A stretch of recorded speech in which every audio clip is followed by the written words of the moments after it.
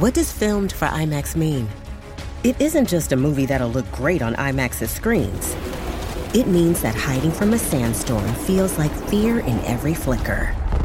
And every triumph is felt in every sound wave. And the things we've only imagined, you can truly experience those too. That's what filmed for IMAX means. Get tickets to experience Dune Part 2 now and IMAX's exclusive expanded aspect ratio.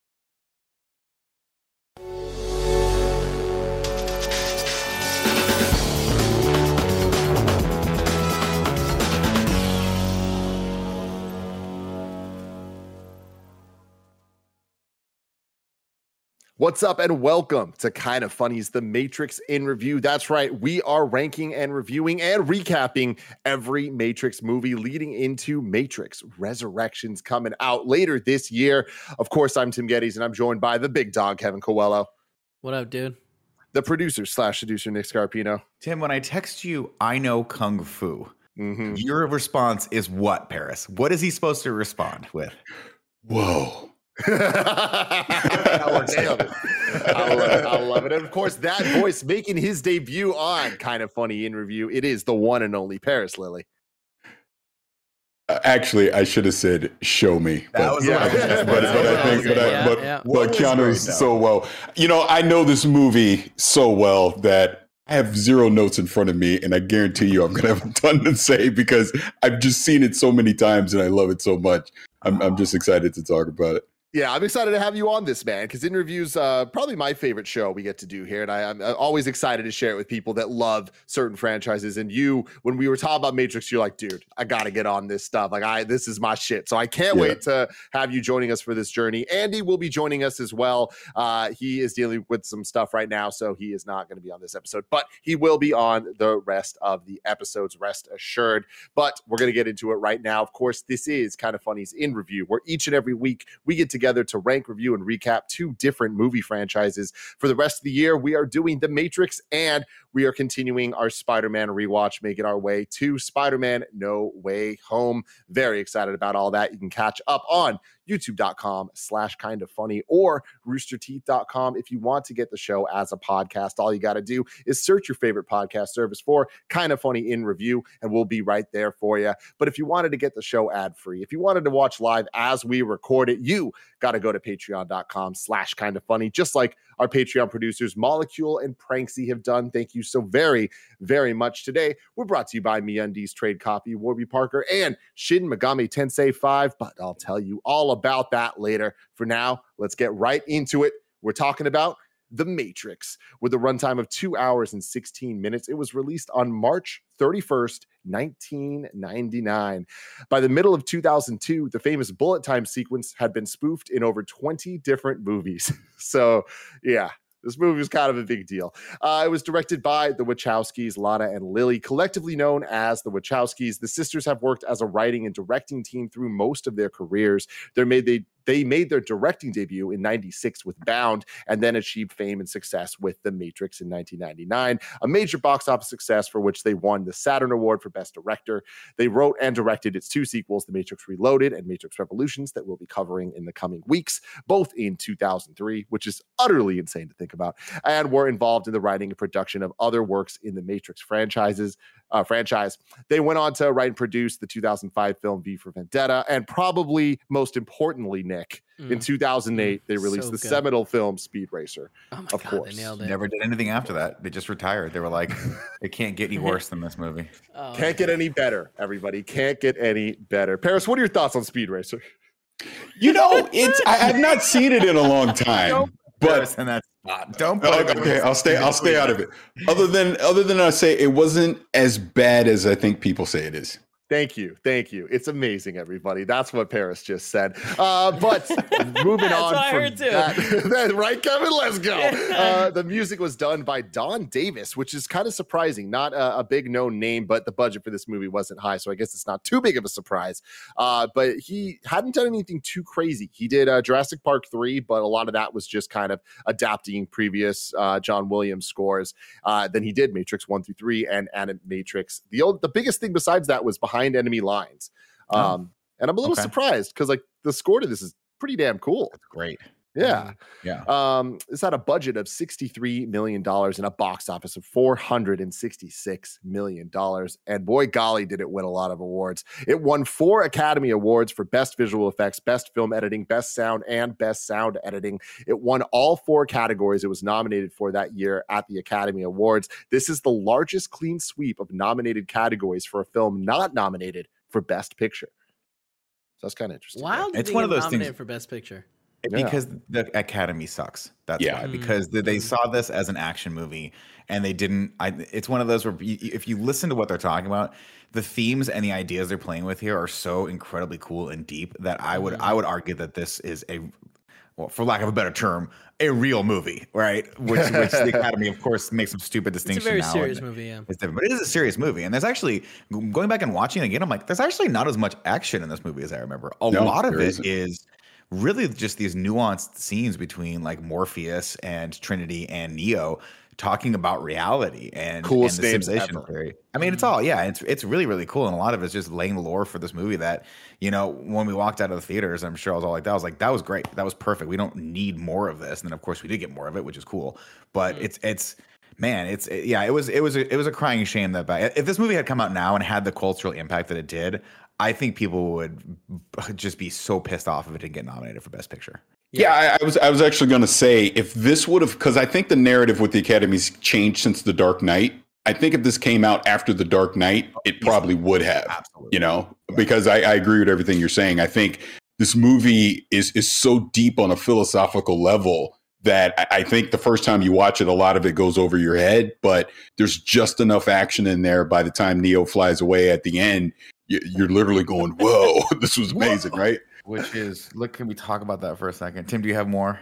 Just the last thing I want to say here is it did win a whole bunch of other awards, including BAFTA awards, Saturn awards. The film is considered to be among the best science fiction films of all time. It was added to the National Film Registry for preservation in 2012. I always love when we're doing a movie that has that, because that's like such a cool, fun piece of history. But Nick, go for it. What did you think about The Matrix? I love this movie, and I was a little trepidatious going back. As you know, like going back and watching movies that are a couple decades old can be a crapshoot sometimes. Sometimes you're like, oof, that didn't age so well. And in this particular instance, I started this movie and I started thinking, oh no, is my perception of this movie off? Some of the effects aren't that great. Keanu's acting is prime Keanu, and a lot of it's very green. And I started thinking to myself, I was like, wow, this movie does look a little dated.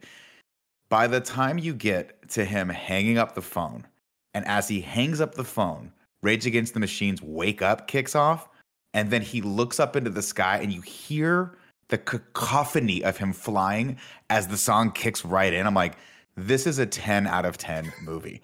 And by the way, I challenge anyone watching this in the comments right now, is there a movie with a better ending than that? I guarantee you can't come up with one. That is a perfect ending to a near perfect movie. Kevin Coelho, what do you think?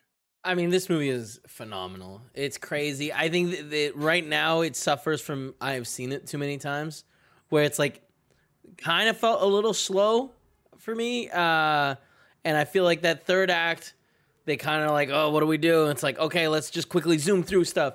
But like it's, again, I think I only have this critiques because I've seen it so many damn times, and like it's so good, and like the ideas that it plays with are so like next level stuff. It's very, very enjoyable, and like I feel like visually it still does pretty well. Like there are a couple shots there that are a little some of the squid stuff. You're like, oh, we could have gotten another pass on that. I don't know. I like the squid stuff. For me, it's more of the like random like gun, them jumping and everything slows the bullet time, right? Where people look a little CG'd more than I'd want them to. Yeah, I'm saving you for last, Paris, because I feel like you're the expert here. But I utterly love this movie. I'm right there with Nick that starting it up, I had this moment of like fear of like, oh fuck, is this not as good as I remember it? Like, did we just give this way too much credit? And I think that it took maybe like not long, but maybe like 10 minutes for me to be like, oh, wait, no, this is freaking awesome. And I feel like all of that is kind of necessary to lull you into this world that is a very weird world and kind of on purpose, right? And I feel like all the artistry, all the things that we've talked about for years, the Easter eggy type stuff of like everything in the Matrix has a green tint, everything outside of the Matrix has more of a blue tint, all that. It's like that is so damn cool, and like love that type of visual storytelling. But for me, what impressed me the most is how much this reminded me of a Nintendo game, where the effects were so pivotal and like groundbreaking at the time, but there is that worry of will they hold up in 2021 when we've seen CG kind of age so much. But I think that the Matrix, the choices they made with the special effects kind of are more similar to Nintendo art style choices as opposed to graphical limitations, where GameCube games still look fantastic because there were choices being made with the art style. And I think that the Matrix, for all the goofy looking stuff, I believe that in that world, that's how it looks, you know, and I love that what we're seeing from Resurrections in the trailer. We're seeing a lot of that too. It kind of just seems like they're almost trying to go back in time with some of the CG because that is how it looks in this world. It's not supposed to look better. And I love that because that is such a bold decision to commit to, but I think it really works in service of this amazing cast of characters. Of course, the story is so damn cool. And I love that this works as an action movie. It works as a deeper movie. I feel like anytime it starts getting a little too heady and they're kind of just going in circles with words, they always write themselves into a place where it makes enough sense that you can kind of like not excuse it, but like make sense of it. I think that's the biggest like pro for me when it comes to how ridiculous this narrative can be and how meta it can kind of get. Like they're in control of the writing, and I think that that's a key thing. Nick, you had your hand raised. I was just going to say on the front of the special effects stuff, I think the stuff that does hold up is everything they did practically, and I think that's because it's a specific style that I think they nailed. And going back and watching that, it's like it's you're watching a classic at this point. That stuff was for American audiences. It blew people's freaking brains away when we first saw the bullet time stuff. When you first see Trinity jump up and the camera freezes and we go around her, I was like, I'm watching something new now. This is a different world. And even some of the stuff that doesn't work, like for instance, one of the effects that always sticks out in my brain of being like, oh, I wish they had something different with that, is when she javelins herself across the building. And it sticks out. You're like, oh, that's not great. But it is immediately followed by a real actor tumbling down the stairs and Carrie-Anne Moss pulling up both those guns and then doing that wonderful line where she's like, get up, Trinity. Get up. That's a good line. Bit of trivia. It's just perfect. Love Bit it. of trivia on that scene, on exactly what you're talking about when she goes through the window. Their original vision was for her to jump onto a train. Like as she's being chased across the rooftop, she would literally jump onto a train and get away from the agents. And I think if you look at Resurrections, what we've seen in the trailer, maybe they're going to try and recreate that, you know, now that special effects are better. I guess I'm talking. Yeah, I guess I'm talking. Man. What do you think about The Matrix? So for me, March 31st, 1999 was transformative as far as the way that I view cinema and sci-fi. I think one credit that I have to give to Warner Brothers going back then was the marketing, because it was, what is The Matrix? You didn't know what The Matrix was. And then when you go with what Morpheus even tells Neo, you know, you can't be told what The Matrix is. You have to experience it for yourself. And that's literally what this movie is. You get to understand what The Matrix is, obviously, as you go through it. But that opening with Agent Smith rolling up and he's talking to the police, they're like, I sent 2 units. We're bringing her down now. And he's like, no, Lieutenant, your men are already dead. And you're like, wait, what? And then the whole thing with Trinity, and she takes everyone out in the room. At that point, you don't know if she's a good guy, villain, anything. Everything is so up in the air on what's going on. And then obviously when Agent Smith tries to run her over in the telephone booth as she's trying to, you know, get out of the Matrix and she's gone, you're like, well, where the hell did she go? What's going on here? It's that whole opening scene for me. And like you said, it's been, you know, 20 plus years now. I at least watch The Matrix probably at least 3 or 4 times a year, every year, probably since it's come out. I mean, that's just how much I love that movie. I think if you treat it as a standalone thing, like Nick said, it's a 10 out of 10. It's one of the best movies ever made. And it throws so many philosophical things at you that on repeat viewings, you're always pulling something new out of it. And you're like, oh my God, I didn't even think of it that way. I didn't think of this that way.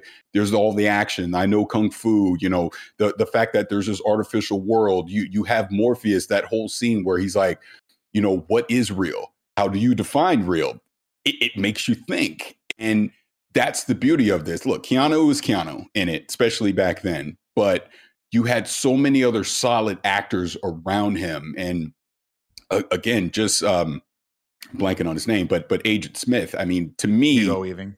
Thank you, Hugo Weaving. Just some of the speeches that he has in there is just, it's so iconic. And he has that like wonderful, the part where he's like squeezing his head. He's like the stench of it. And then his homie comes in and is like, bro, what are you doing? Yeah, like, cool, man. Yeah, it's just so good. I know we're going to get into all this, so I won't quote everything, but I will say this. The one thing with Agent Smith, I just love when he's interrogating Morpheus and he's talking about humanity and that we're a virus. And it's like you sit there and you think about it and you're like, oh shit, we are. I mean, he's spot on. And the fact that the machines tried to give us a utopia and we rejected it.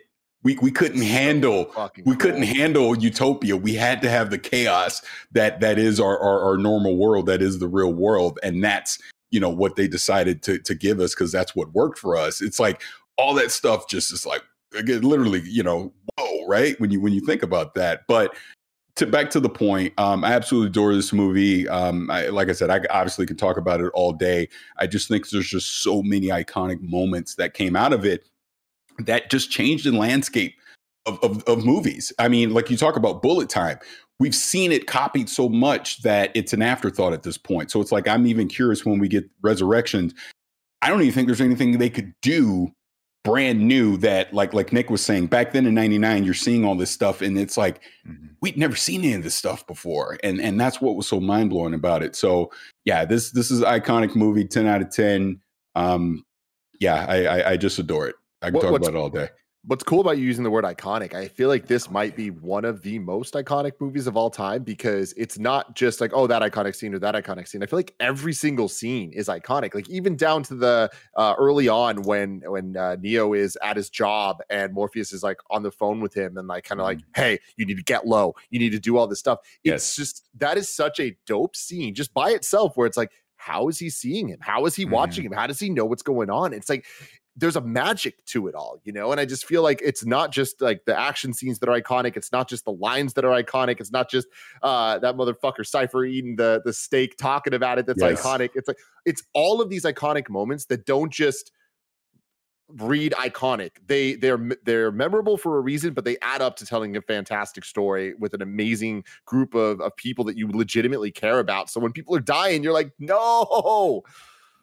Yeah, how about this? Just going on that scene, like you said, where he's in the office building and the agents are coming and he's talking to Morpheus. Go back to the very beginning of that. He's late to work and he's talking to his boss.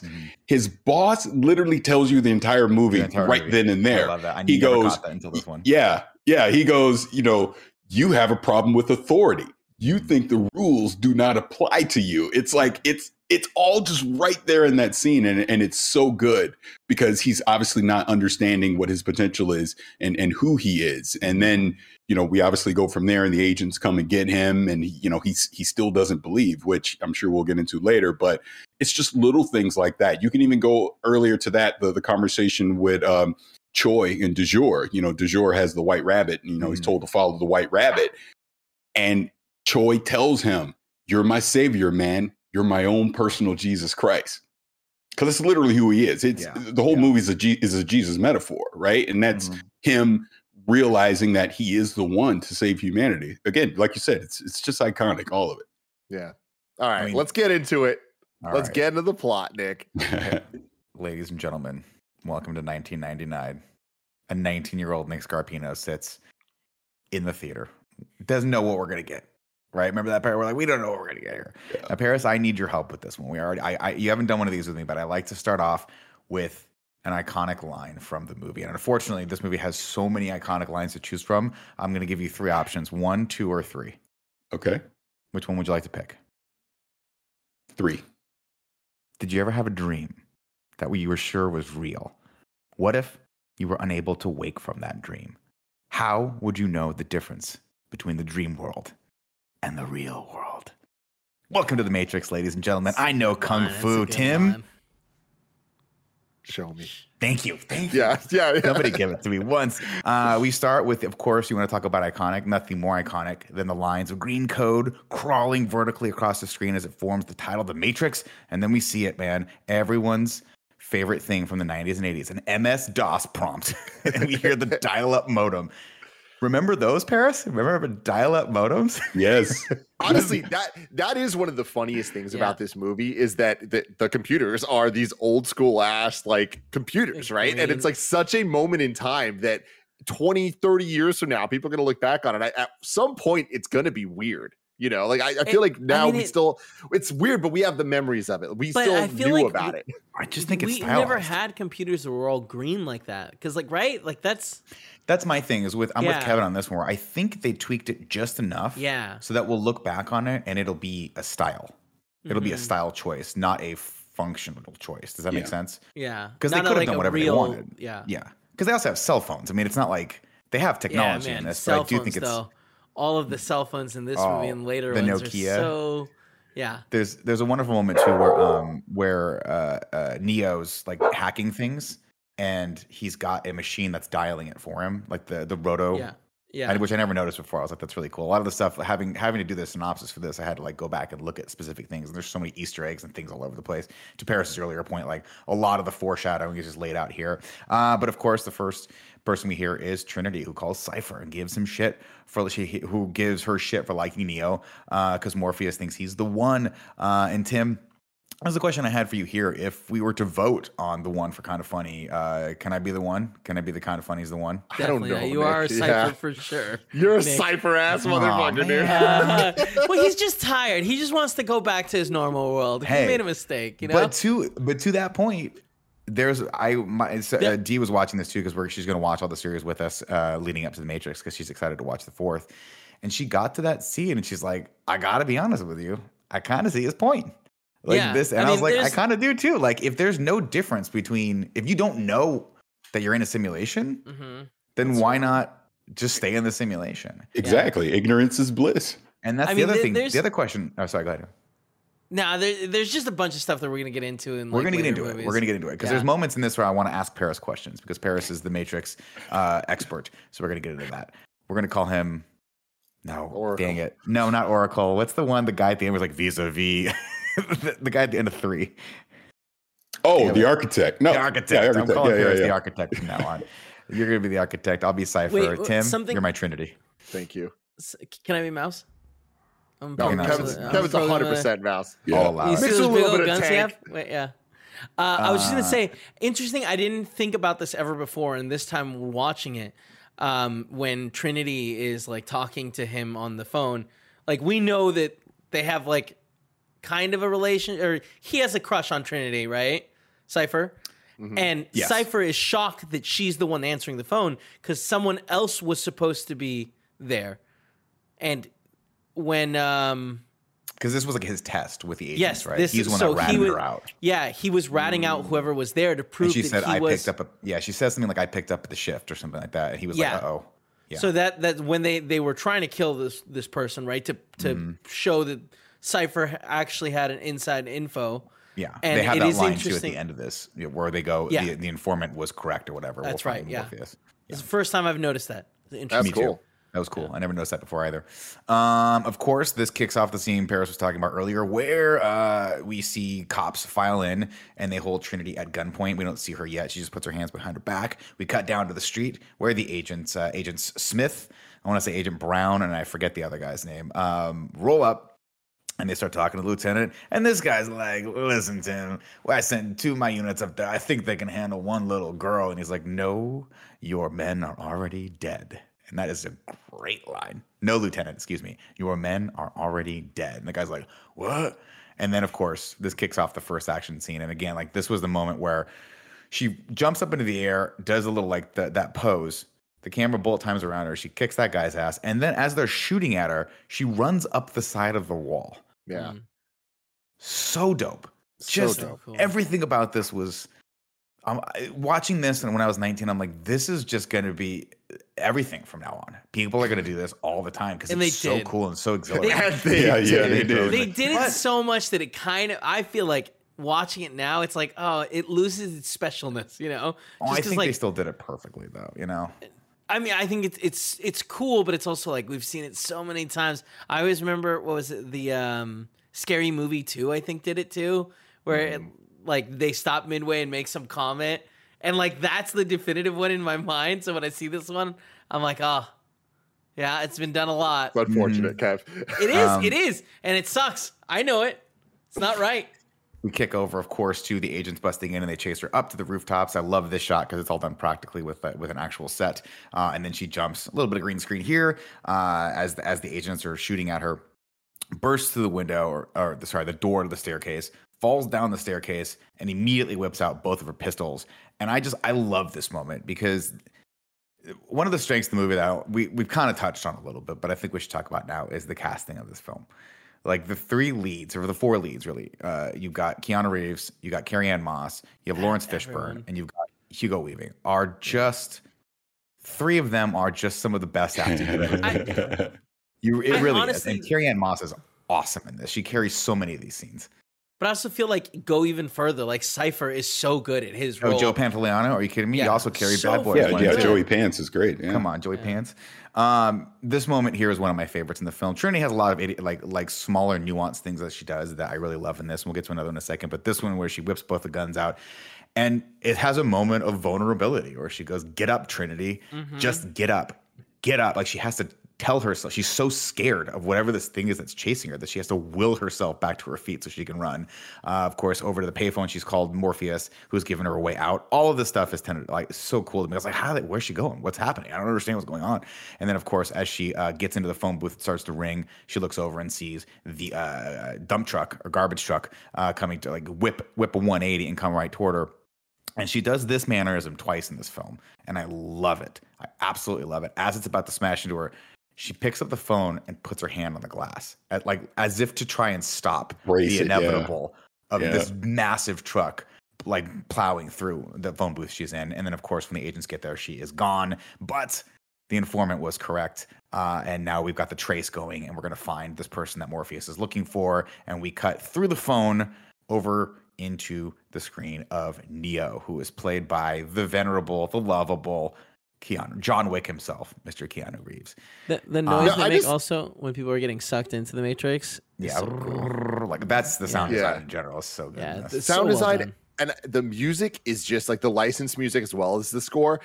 I just love it. It's so moment in time. This is such a like fucking cool cyberpunky world, and the use of Moby, the use of like all of the random ass electronic songs, Rob Zombie. It's like, let's go, man. It really kind of like sets the vibe. On this soundtrack, you've got Prodigy, you've got Rage Against the Machine, you've got Rob Zombie, you've got I forget there's like so many. Propellerhead, which is my favorite song on this whole thing. That's the moment when they walk into the lobby, and it's the whole lobby scene, and it just kicks off with that dope ass bass line. But speaking of Rage Against the Machine, again, you want to talk about a movie that's perfectly bookended and has great foreshadowing. His screen goes blank. He wakes up, and what do we see? What are the first words? I'll give anyone a prize for the first words we see on the screen being typed by Morpheus. Wake up, Neo, is what it says. He wakes up 7 times in this movie. I don't know what that means, but that is a trivia fact. Lucky number 7. And of course, that wake up line is mirrored by Zach De La Rocha at the end of this when he's just screaming "Wake up" at the end with that amazing song entitled "Wake Up" from Rage Against the Machine over the credits, which is 10 out of 10 for me as well. And that appears on the screen. He says, "The Matrix has you follow the White Rabbit." And again, you want to talk about people that have their heads on straight? You watch the Matrix Resurrections trailer, and they use the White Rabbit song. Yes, it's just so good. Everyone that's a Matrix fan is just like, "Come on, dude! I thought we were done, and you brought me back in." And you gotta give it to Keanu Reeves. He's just so bad in this movie, but it's also perfect because he's so unassuming. You know, he's just such a lovable person. He's gotten better, to his credit. He gets a knock on the door. Of course, some of his clients come back to pick up a floppy disk, which he has hidden in a copy. I never noticed this before, of a book entitled "Simulacra and Simulation." specifically in the chapter entitled Nihilism. That was pretty interesting. And of course, this was like the first time I had ever really understood the concept of simulation theory of like, are we all in a simulation and all that stuff? So it's pretty cool. This is pretty heady stuff. Of course, they invite him to a club and he's like, nah, I got some stuff to do, until he sees the white rabbit tattoo on De Jore's shoulder. And he's like, okay, off we go. Pause on that. It's never explicitly stated, but I'm convinced that De Jore and Choi at least are from Zion. I think they're also people that were coming into the Matrix. So different crew. So they're using Choi. They're using them to basically like, in other words, Morpheus would have used them to test Neo to see if he quote unquote had the skills, which is what the disc is all about. Once he quote unquote passed that test, because Trinity obviously knows they're coming and going to this club. Right. How does Trinity know? Good point. Follow the White Rabbit. Trinity's at the club. It's a safe place. Which, again, assumption is that Club Hell. I know we're skipping ahead to Reloaded and Revolutions, but is that the Merovingian spot that they're at? That's never stated either. Well, I'll tell you what. I have a question here. Sure. So what is Neo's character doing? Like, are we just supposed to? We don't need to worry about it too much. He's a hacker of cyber crimes. Like, what could that guy possibly be like? Oh, you're my Jesus with this computer disc with what? Well, he's clearly doing stuff on the dark web, and Trinity obviously was someone that preceded him as doing this, because he viewed Trinity as a legend. Like, I didn't know you're a woman. You're the one that cracked the IRS database. So the assumption here again is he's doing some really crooked stuff, right? Some really illegal stuff that I guess Choi probably needed this disc to be able to do himself, which is why he got Neo to create it for him, allegedly. Tim, it's very much. Well, I don't know. Very much Allegedly. like when Snow Mike streams for our channel, and then at night he goes and streams for his own channel. It's exactly like that. Only way more insidious and super illegal. We kick off, of course, this club with another club banger, as the kids call it, Paris. Rob Zombie's Dragula. You remember this song? Dude, how could you forget this song? This song in 1999, you could not get away from it. It was in every video game. Every single video game. It was so cool. It's cool as hell. It was this one, but this wasn't the popular Rob Zombie song, right?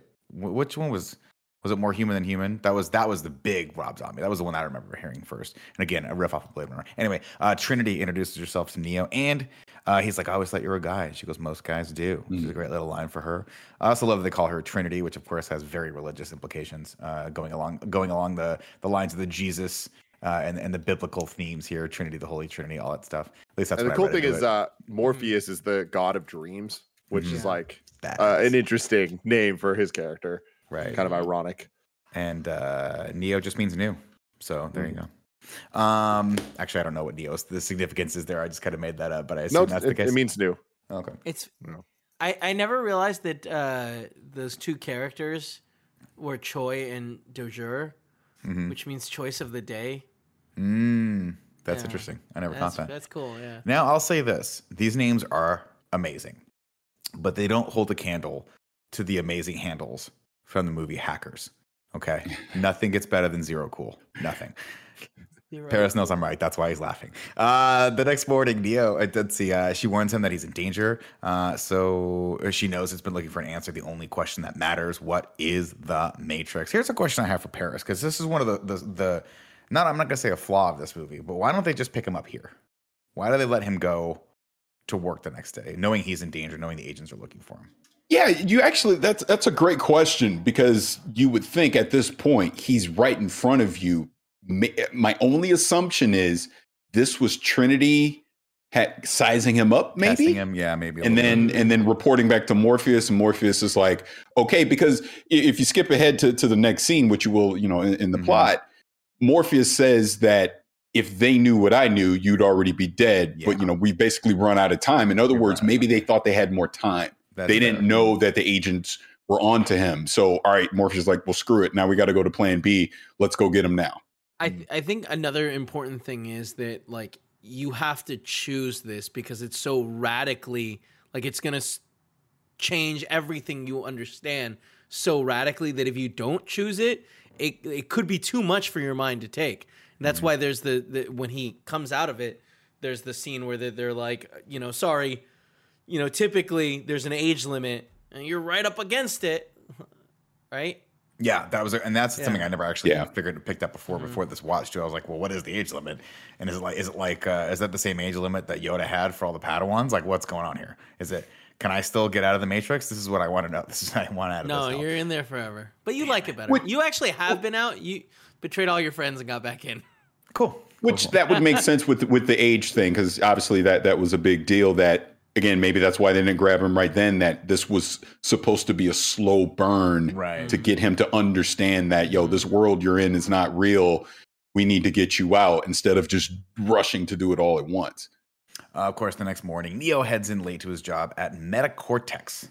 Is the name of this business, and his boss tells him he sucks while people clean the window outside. Love all the visual imagery here too, because there's people literally outside that are obscuring his view, and as his boss is telling him the time has come to make a choice, Mr. Anderson, be on time or find another job, they're literally cleaning the window so he can see, which is cool. Yes. And I love that too, because it's kind of great storytelling for the set piece we're about to get of him having to go out on the scaffolding, literally out on a limb. Yeah, and like that stuff's so cool. But like even the sound design of this scene is so unnerving, because the boss is talking to him, and you just hear, even when you don't see it on camera, you just hear the scraping of the windows down. It's like, damn, that's really, really cool.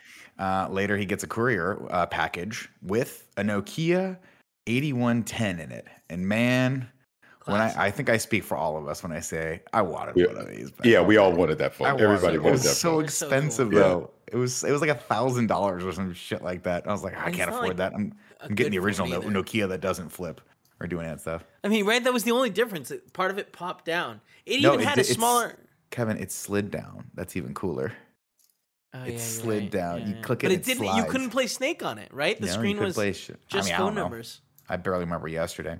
And who's on the other line? That's right, it rings, and it's Morpheus. And he tells Neo, we're out of time. And Neo tells him, why didn't you just pick me up last night? And Morpheus is like, agree to disagree, okay? Trinity's got to do her job. Agents are coming to find him, and Morpheus helps him get out of the office. And there's just this great, terrible bit of acting. Keanu Reeves has to talk to himself, and I'm like, oh, why didn't you just cut this part out? Wachowski's like, he goes, why is this happening to me? What did I do? And it's so bad you can't help but just want to pinch his cheeks. I love him so much. I love the idea that he's just sitting there trying to figure out what illegal thing got him in trouble. It's like, fuck. It's so hard to have. I mean, obviously, I love Keanu Reeves. I'm just giving him crap. But having characters talk to themselves like that, it's like characters that have to fake laugh. Don't do it. Don't do it. Let the acting speak for itself. We get it. He's confused. That's good. We don't need him to talk to himself. Anyway, he goes out on the ledge, and he's like, you're going to have to climb up the thing. And he's like, I can't do this. So he winds up back in custody. And this is where I first noticed, man, they were not conservative at all with the green tint to these scenes. No, on my TV, it's almost unwatchably green. Like, almost.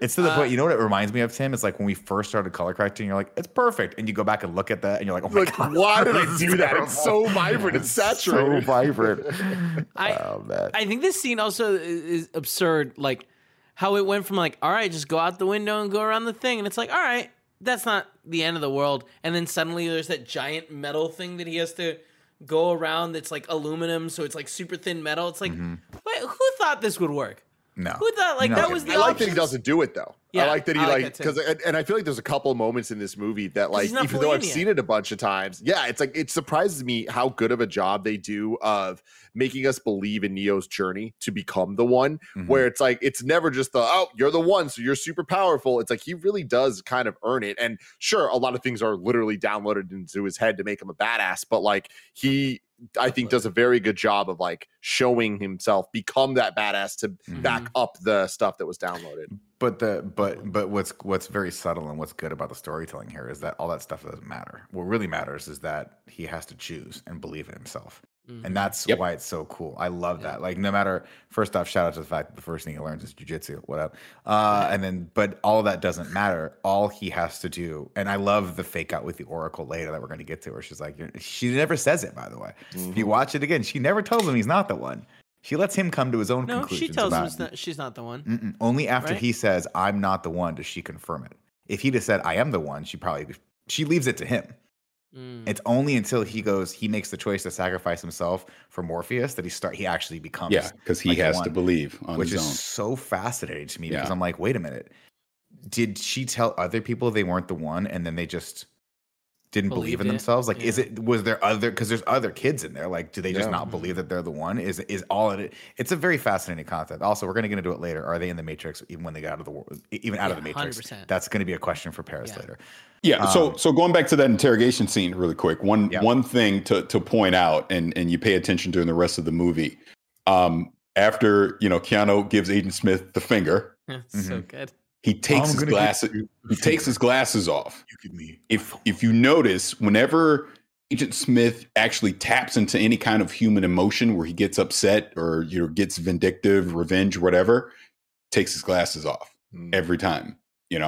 Just another little subtle thing that they do during the movie to kind of show, to differentiate him from the rest of the agents, where he's willing to get down there in the mud with humanity, when it suits him. It's also nice too from a performance standpoint because it humanizes him a little bit, and we connect with him a little bit more. And Hugo Weaving's strength, he's great.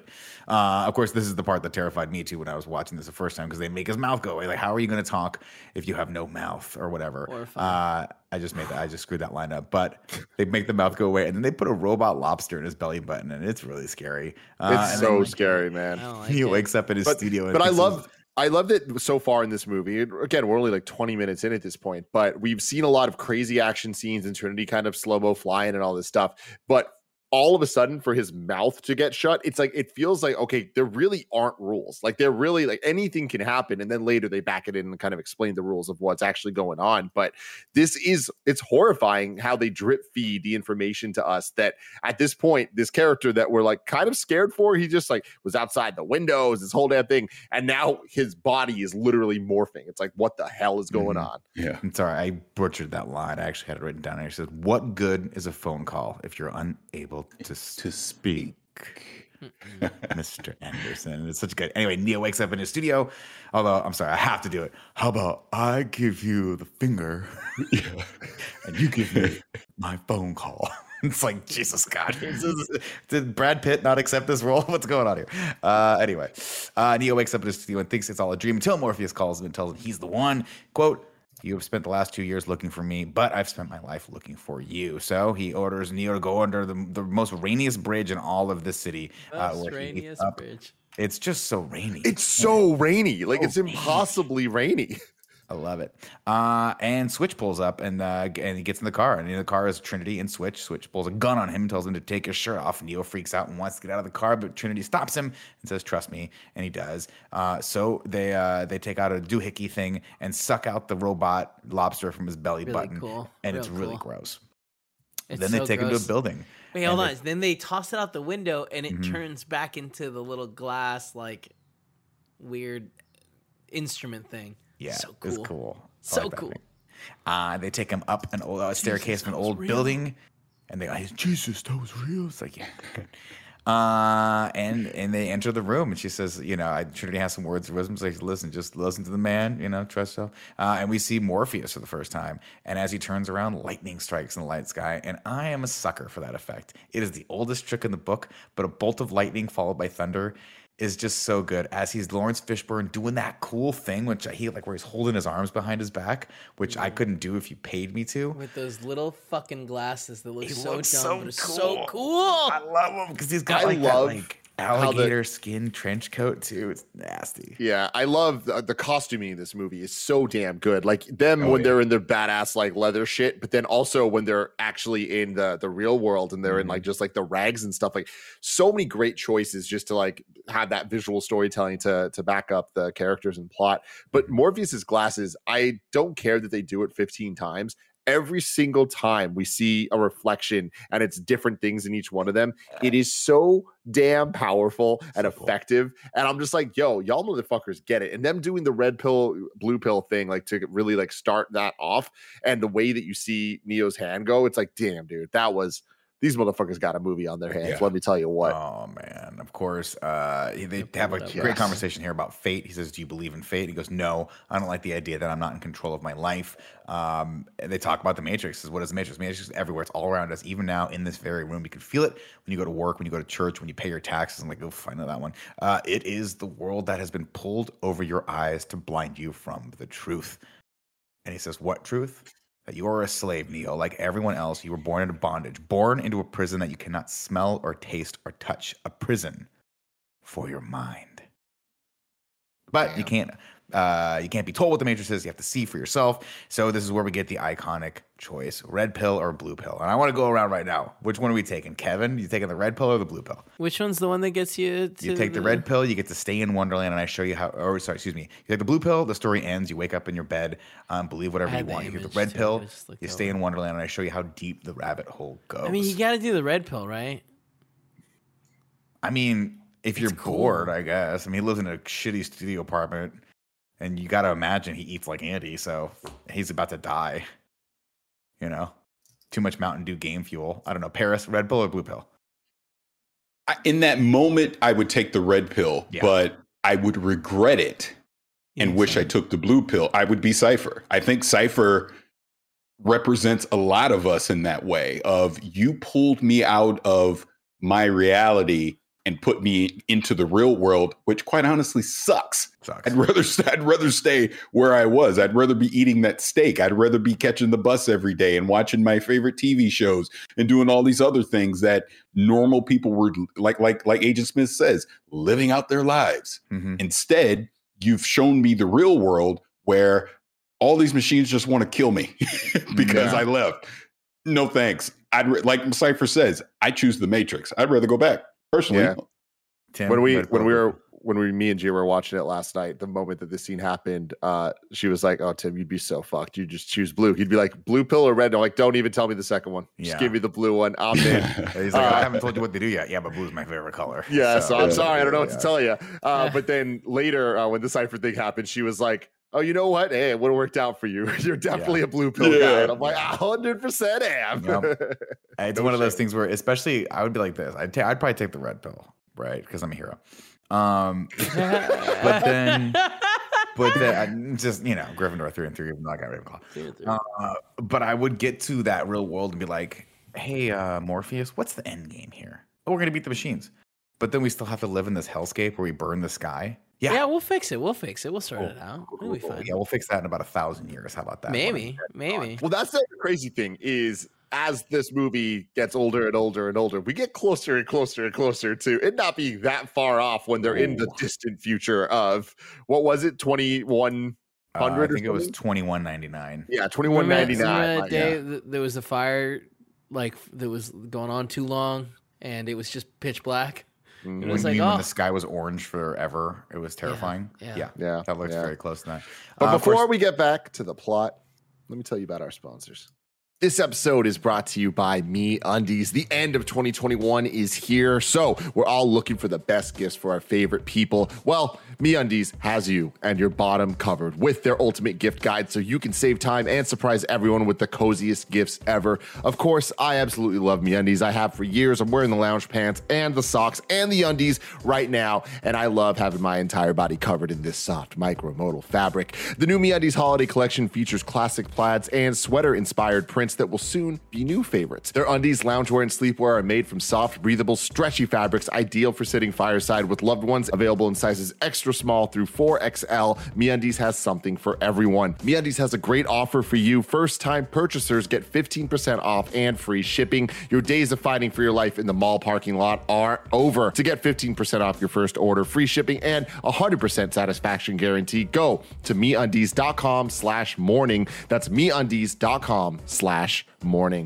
Next up, shout out to Trade. Whether you're a coffee nerd or a coffee newbie, you need to hear about Trade Coffee. They want to make every cup of coffee your best ever. Trade matches you to a selection of their over 400 craft coffees, all based on how you answer their coffee quiz. They consider whether you like French press, auto brew, or even cold brew and pair you with the perfect choice for your taste. And if you don't love it, they'll replace it with a different bag for free.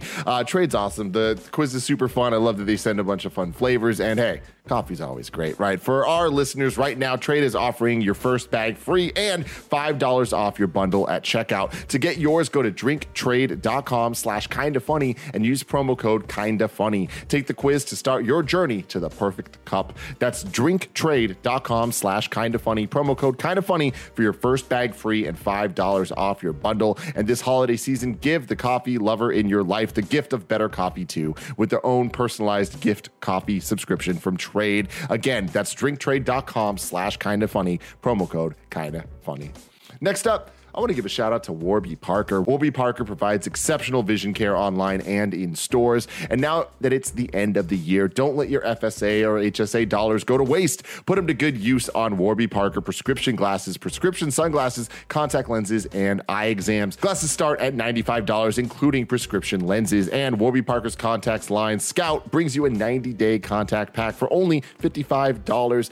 G has been loving Warby Parker for years, and Blessing recently has been doing this try-at-home program, which is awesome. They sent him a bunch of glasses. He's checking them out, and he's really excited about it. You too can try Warby Parker's free home try-on program. Order 5 pairs of glasses to try at home for free for 5 days. There's no obligation to buy. They ship free and include a prepaid return shipping label. Couldn't be easier. You can try 5 pairs of glasses at home for free at warbyparker.com/kindafunny. If you want to try the glasses, you got to go to warbyparker.com/kindafunny.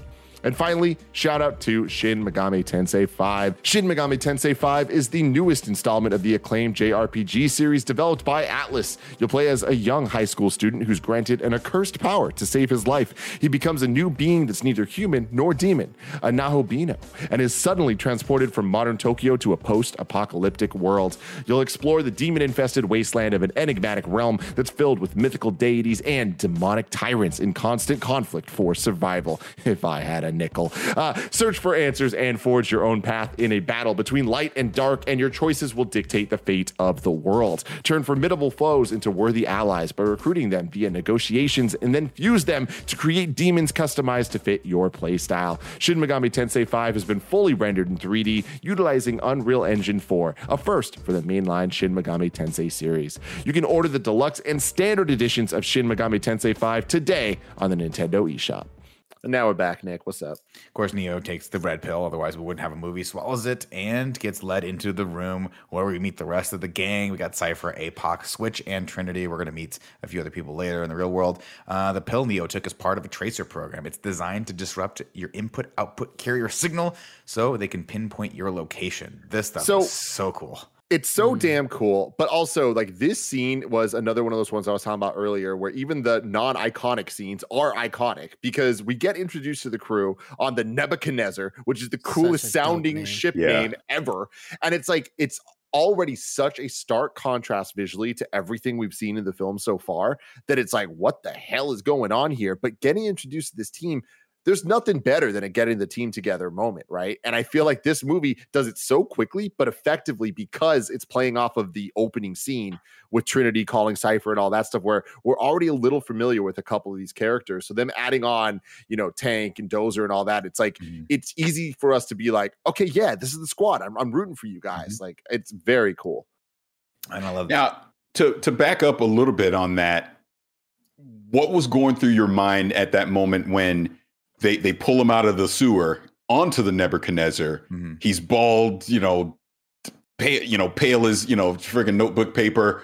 And Morpheus says, "Welcome to the real world." And to me, it completely blew my mind because at that point, that's when you started to understand that, oh my God, they were in a computer. Like now you're in the real world. Well, just that image. We'll skip ahead there a little bit, of course, because he gets sucked into the mirror, and we have that great sound effect and with the N64 liquid visual effect, where it's like and his scream digitizes, and he wakes up in this massive, almost infinite harvest of these pods in these embryonic fluid filled pods, and the thing grabs him and rips all the plugs out of his head, and then he gets literally thrown out. He gets washed out into below, which, by the way, a little cannon breaking because they probably would have killed him and fed him to the rest of the people, as we've already established. And then he gets fished out with this blinding, beautiful light onto the Nebuchadnezzar.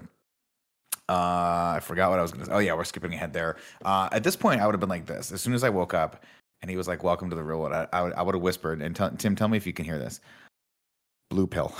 Like, oh, I'm not liking this. I will say, I remember every time I watch this, because I don't remember this movie that much ever after, because it's pretty dense, but I always think of this being like a rebirth scene.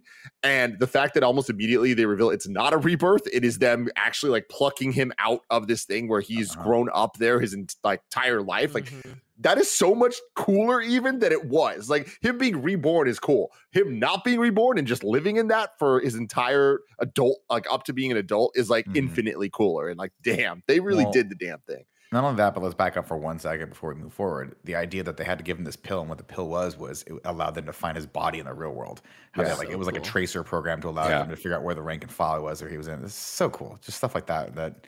What a great well thought out. And then, of course, he asks later, as they're giving him acupuncture, why do my eyes hurt? He says, because you've never used them before. That line blew my mind.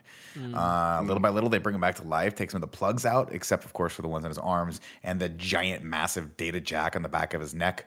And this made me think of that one time Kevin said, put a chip in me. I don't care. Morpheus tells him his best guess is they're in the year 2199 and shows Neo around the Nebuchadnezzar, and we see the core where they broadcast their pirate signal and hack into the Matrix. Cool. So cool. All those words are cool. Can you add cooler words to that sentence? Yeah. I don't think it's possible. Nebuchadnezzar, their hovercraft, right? It's a hovercraft. Yeah, that's what he calls it. It's a hovercraft. I'm like, cool. Thanks. Cool. Didn't need to throw that in there. I got it, but that's cool. Then we meet Tank and Dozer, brothers, and then Mouse, who is Mouse. So Mouse is blowing my mind because Kevin slacked me some facts about Mouse. Wait. He's not the kid from Road Trip. No, the kid that I just sent you is the Spoon kid. Oh, damn. That's okay, that makes a lot more sense. Forget it. Yeah. Move on. Okay. Let's see. They jack Neo in, and they show him. Let's see. They strap him into the chair and show him what the Matrix really is. This is never mind. That was a bad joke. Then Do you think it feels weird to get plugged in like that? Yeah, definitely. Yeah, it's going to hurt a little bit. They load up the cool program called the Construct, where they can load anything from weapons to training simulations in this thing. And I remember this looking a lot cleaner than it is in this movie, and I think they cleaned it up for the next one. But man, this was like, they were just like, shoot them on white and open the iris all the way because it's so blown out on my TV in this. Let's see. And at this point, they start talking, and this is the first question that I have, right? I'm like, so you pulled me out, and you're telling me that this is the real world. How do I know? Right? How do I know this isn't a simulation? Which is something that you'd think Neo would ask, but he never does. And it's interesting. Paris, is the real world a simulation as well? I think the sequels confirm that it isn't. Because that's always been a theory that, it's a matrix inside of a matrix, right? Mm-hmm. But I think because of the sequels, that is the real world. That isn't them just having another layer of control, so to speak. But the point that you bring, real quick. The point that you bring up, though, is interesting from my point of view. You put me in there and you're telling me all this stuff. Well, why aren't you questioning now where you are as well? Yeah, like you said, he was very willing to accept that. So that is an interesting point. Kev? I think there's a lot of things that will come up where it's like they don't make a lot of sense, and they do make a lot of sense if we are in the multi-layered simulation thing, and where this is like, they're doing that to corral the small percentage that can't be fooled by the simulation. Of course, we get the backstory, the exposition of what actually happened. We gave birth to AI, a singular consciousness that spawned a whole race of machines. Then, of course, we got into war with said machines, and they just beat the heck out of us. We're like, hey, they run out of solar energy. So genius, 200 IQ play here. They just black out the sun. And people are like, did no one think, how are we going to grow crops here? Like, we'll figure that out. Exactly. We're going to worry about that later. Don't worry about it. Of course, throughout human history, we have been dependent on machines to survive. Fate, it seems, is not without a sense of irony, because the machine started using us as batteries combined with a form of fusion. And this is where I just say, Kevin, if I may, seems like fusion's doing a lot of the heavy lifting here. Yeah. Just throwing it out there. Yeah. But dude, talk about effects in this movie. The scorched sky looks so cool, man. Just like that, the rolling clouds and all the colors. Yeah, it's really cool. Now here's my question back because I've always asked this. Why use humans? Why not just get a bunch of cows or something, right? Why did it have to be human beings?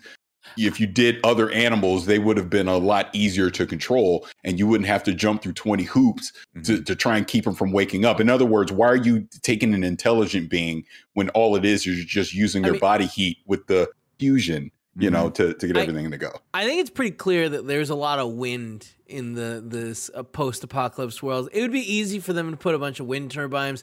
I think that they're doing it out of spite just to prove how like they can beat. That they're better than us. Of course, we get SOBs. Then we get a shot of the endless fields where human beings are no longer born. We're grown. They liquefy the dead to feed the living. Gross. And then Neo wakes up as Joey. What did you call him? Joey Pop? Joey Pantoliano? Joey Pants. Yeah, Joey Pants. Is like, he's going to pop. And then Neo, of course, wakes up and horks all over the place. And he goes, I can't go back, can I? No, if you could, would you really want to, though? And yes. Neo responds, yes, 100%. Yes. 100%. Let me back in. This is a hellscape. I hate you for this. Yes. Please. First chance I get. Morpheus tells him that when the Matrix was first built, there was a man born inside that had the ability to change whatever we want. It was he who freed the first of us after he died. The Oracle prophesied his return to end the war and free humans. Morpheus believes that Neo is that one. This is where it gets super interesting because, like, what happened to that guy, right? Like, where he died. He freed Morpheus.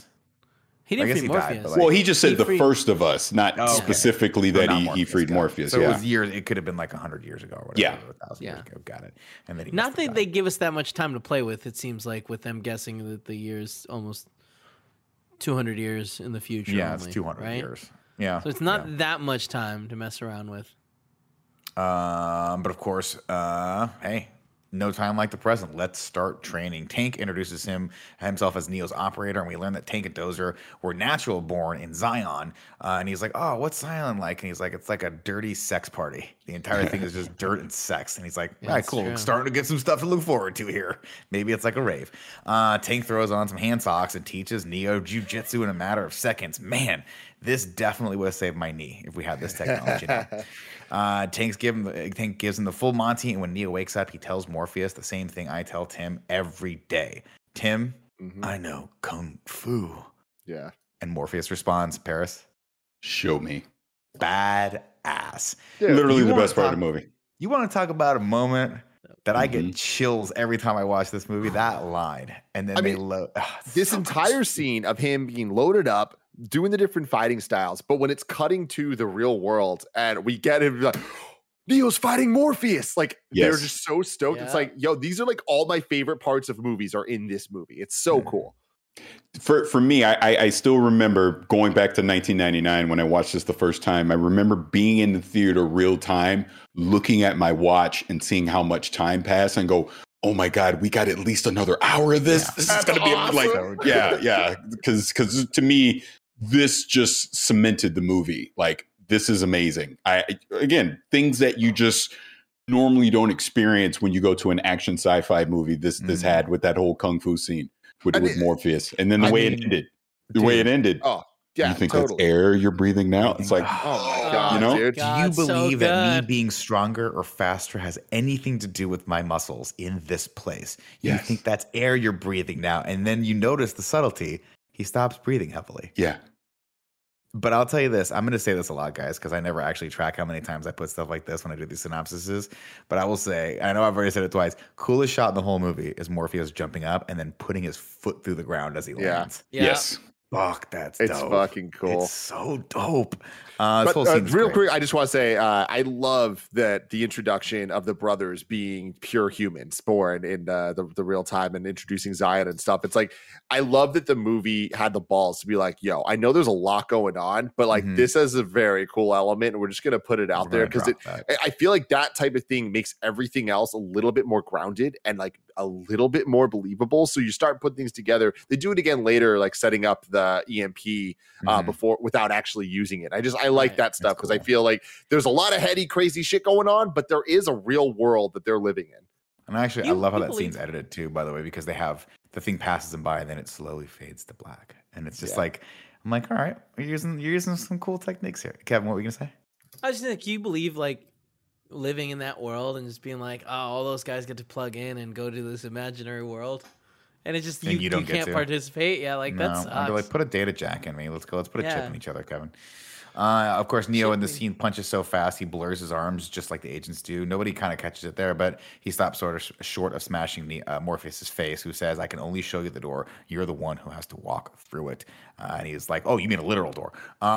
Morpheus orders Tank to load the jump program. And this is like, he's like, you have to let go, free your mind. Morpheus jumps from one building to the other. Another cool shot. And then Keanu Reeves is like, okay. Sorry, I can't gloss past this. Because this is the moment that Keanu Reeves gave us what I would consider one of the best memes ever. Thank you, Keanu Reeves. Because as he does that, the camera pans into him and he goes, whoa. It's so bad. But it's classic. Dude, It's it's a classic. classic. Dude. Of course, he tries and fails miserably and bounces into the ground. And Cypher tells him that everyone fails the first time. I feel like Neo is or Keanu is such a like perfect choice because the first time, and it's been so long since it's been the first time for any of us to watch it, the entire time we're like, whoa, because they're saying things and they're saying it dumbed down so that he can understand, but also so that we can understand. And it really like we are constantly like they fucking jump and we're like, holy shit. And then it's like, oh, you can jump, and it's like, whoa. You know, they nailed it. It's cool. Neo, of course, wakes with blood in his mouth, and we learn another lesson. If you're killed in the Matrix, you die in the real world. The body cannot live without the mind. So we set some stakes here. Cypher creeps on Trinity and wonders why Morpheus hasn't taken Neo to the Oracle yet. Then we get one of the dopest beats in the movie, Clubbed to Death by Rob Dugan, and it slaps. As Morpheus teaches Neo another important lesson. This is that great spot where he's like, I believe they thought they were in the Matrix, but he freezes it all, and we see the woman in red. And he's like, the agents can move in and out of everyone inside the Matrix. They are everyone, and they are no one. Every single man or woman who has stood their ground, everyone who has fought an agent has died. But where they failed, you will succeed. And he goes, what are you trying to tell me? That I can dodge bullets? No, Neo. I'm trying to tell you that when you're ready, you won't have to. So cool. So badass. It's so what does badass. that mean? What does that mean? I just don't know, but You'll it's see. cool. And then at the end, he doesn't have to. He just stops the bullets. Everything they wrote for Lawrence Fishburne to say, it's like they wrote this and was like, we have to get Lawrence Fishburne. We have to get him to say these lines because they're just so perfect. Anyway, up in the real world, trouble is brewing. Squids are coming, and this is where we get them hiding in the sewer and the EMP setup. They stop momentarily and then continue on. Later, Cypher shows Neo the Matrix code, which is a cool concept. I love that they were like, "Oh, that's actually code that you're seeing," and he's like, "What you see is code. I see is like blonde, brunette, this, that, and the other thing." So he's reading the code in real time. I don't believe anyone knows how to read it. You know, like sees it. I feel like everyone's just faking. It's Like, like one it's like me person with maybe alcohol, did. where I'm like, everyone's kidding, right? Yeah. Like alcohol's terrible, right? Like why Yeah. does everyone drink this? This is horrible. But Joey Pants has a great line here. He goes like, I know exactly what you're thinking. Why, oh why didn't I take the blue pill? Exactly. And he's like, do you know why you're here? He's like, yeah, so I could save the world. What do you say to something like that? A little piece of advice. You see an agent, do what everyone else does. Run your ass off. Over the Matrix, then we immediately cut to the heel turn here. Cypher is eating a really nice looking steak and strikes up a deal with Agent Smith if he rats out Morpheus, because they want the codes to Zion here. And he's like, I don't got the codes, only the captains do, but I'll get you Morpheus. In exchange, I want you to wipe my memory, and I want to be rich, just like a rich actor. That's what I want. Yes. Yeah. Someone important. Important. Yeah. I love the cut, man. I love the cut of if you see an agent, do what everyone else does, run. And then the immediate cut to him talking to an agent. So damn, like that heel turn is fast but earned.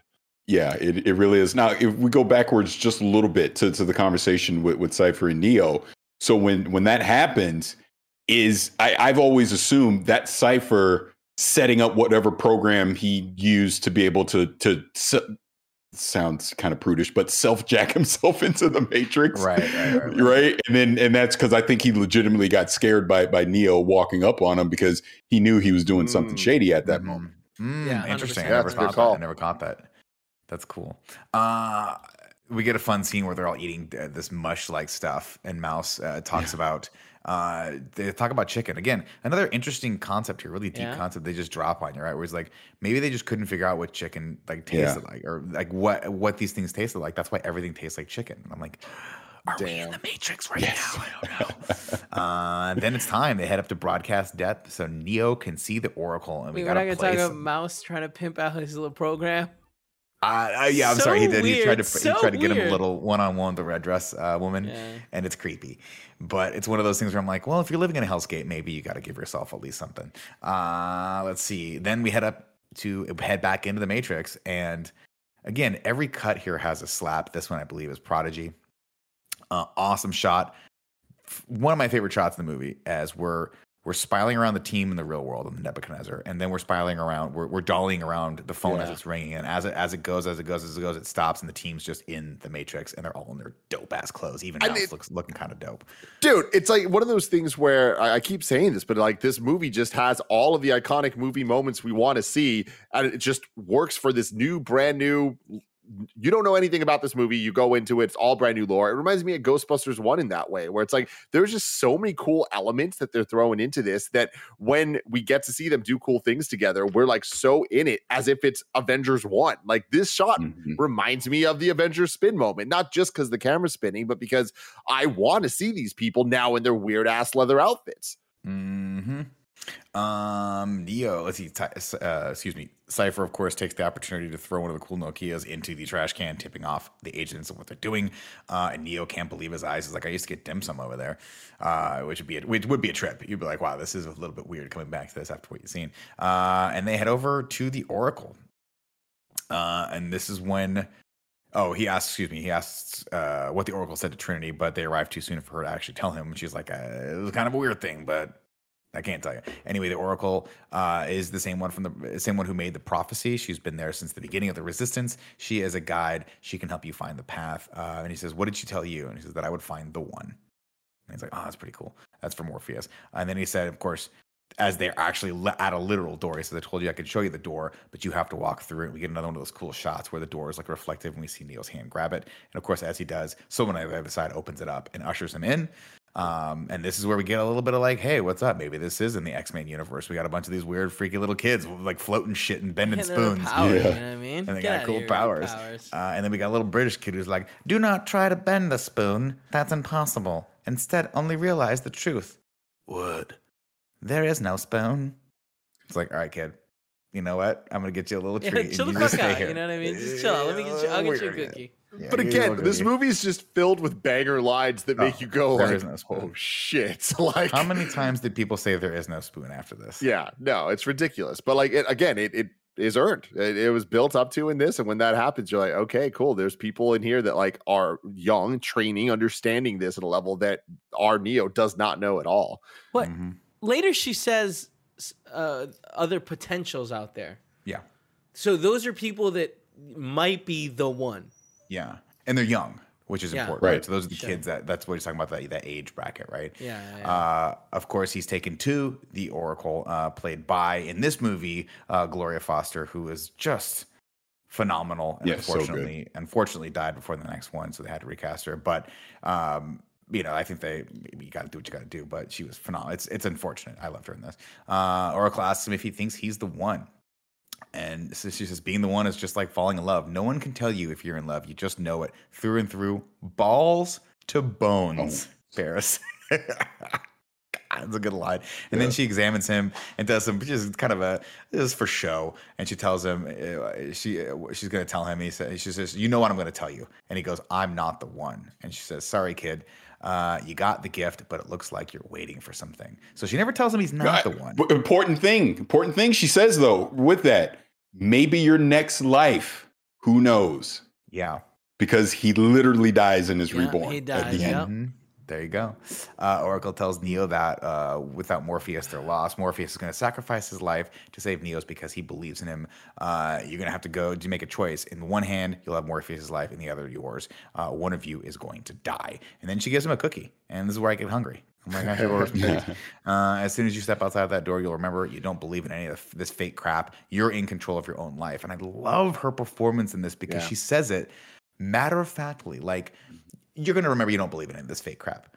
Mm-hmm. But what she's saying is, go with your gut. Like, don't believe in fate. What I'm telling you is not the truth. but you have to figure that out for yourself. And it's said the opposite, right? It's almost like it's really good. The scene's good. It's killer, man. I love all the dialogue she has. I love like her place in this and her role in kind of these characters' journeys.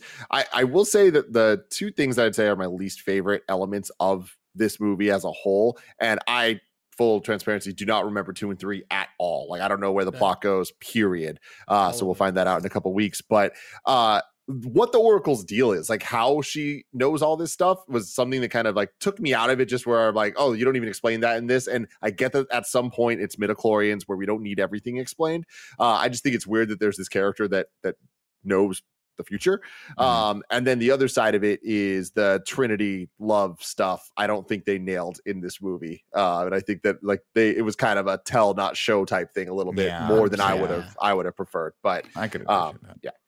Yeah, to answer the Oracle question, and again, this goes into the sequel stuff and some of the comics.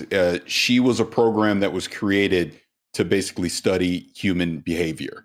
So that leads into her algorithmic guesses, I guess. Exactly. Okay, that's really cool. Yeah. That's and also she's gone bad, right?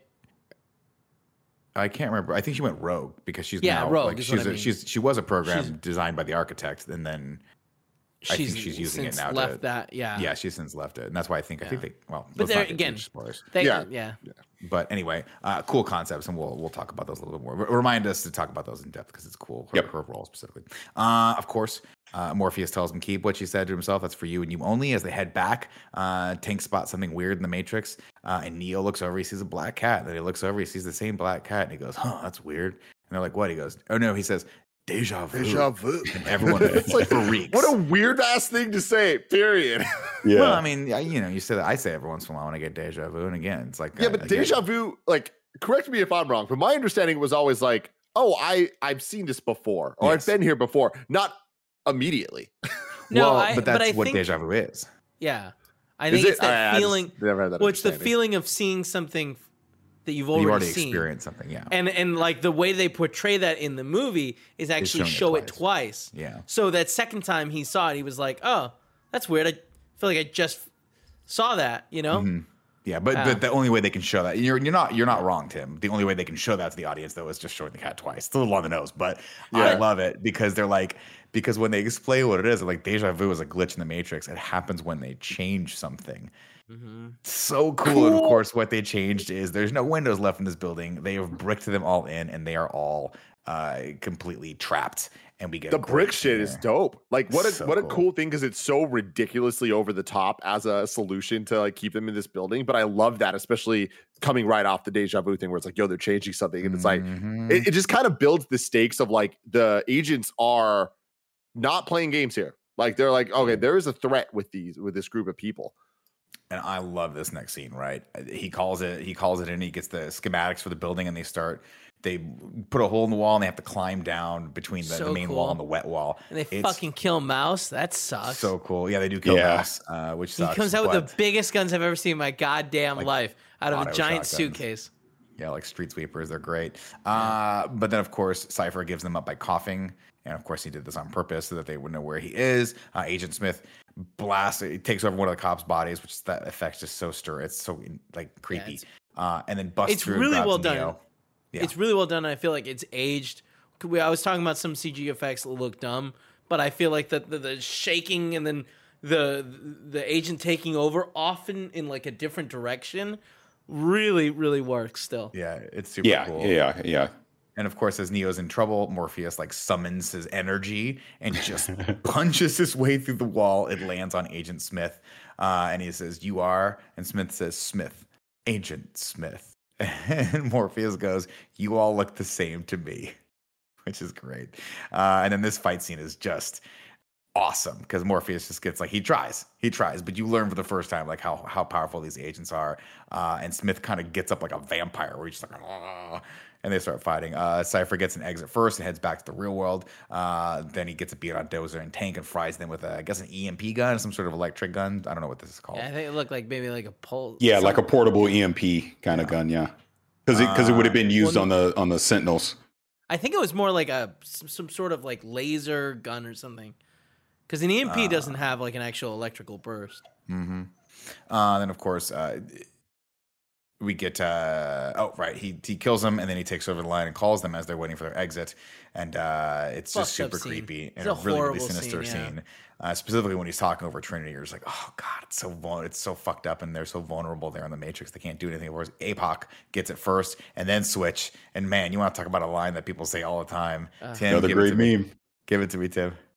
Oh, I don't remember. Not like this. Not Not like like this. this. No, Right. Not like this. I don't Which think she's another- wearing white. Like just like she stands out from the rest of them so starkly.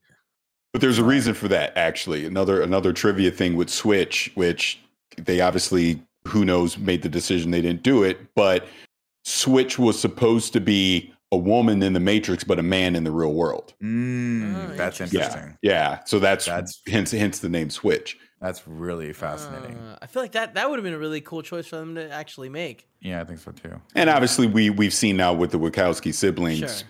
it would make a lot of sense why they would have done sense. something like that. For sure. Of course, he heads over to Neo, and this is Cypher heads over to Neo. Says if Morpheus is right, then there's no way I can pull this plug. How can he be the one if he's dead? You never told me if you believe Neo is the one. Look into his eyes, look in those doughy brown eyes, and tell me yes or no. And of course, Trinity says yes. And then Cypher screams no as Tank pops up, and he's like, "I'm not dead, man." And he fries. Fucking Fuck yeah, let's Cypher. go, dude. Such a good, perfectly written, like great paced scene. He brings Trinity and Neo back. Agent Smith, of course, Morpheus at this point has been taken into custody.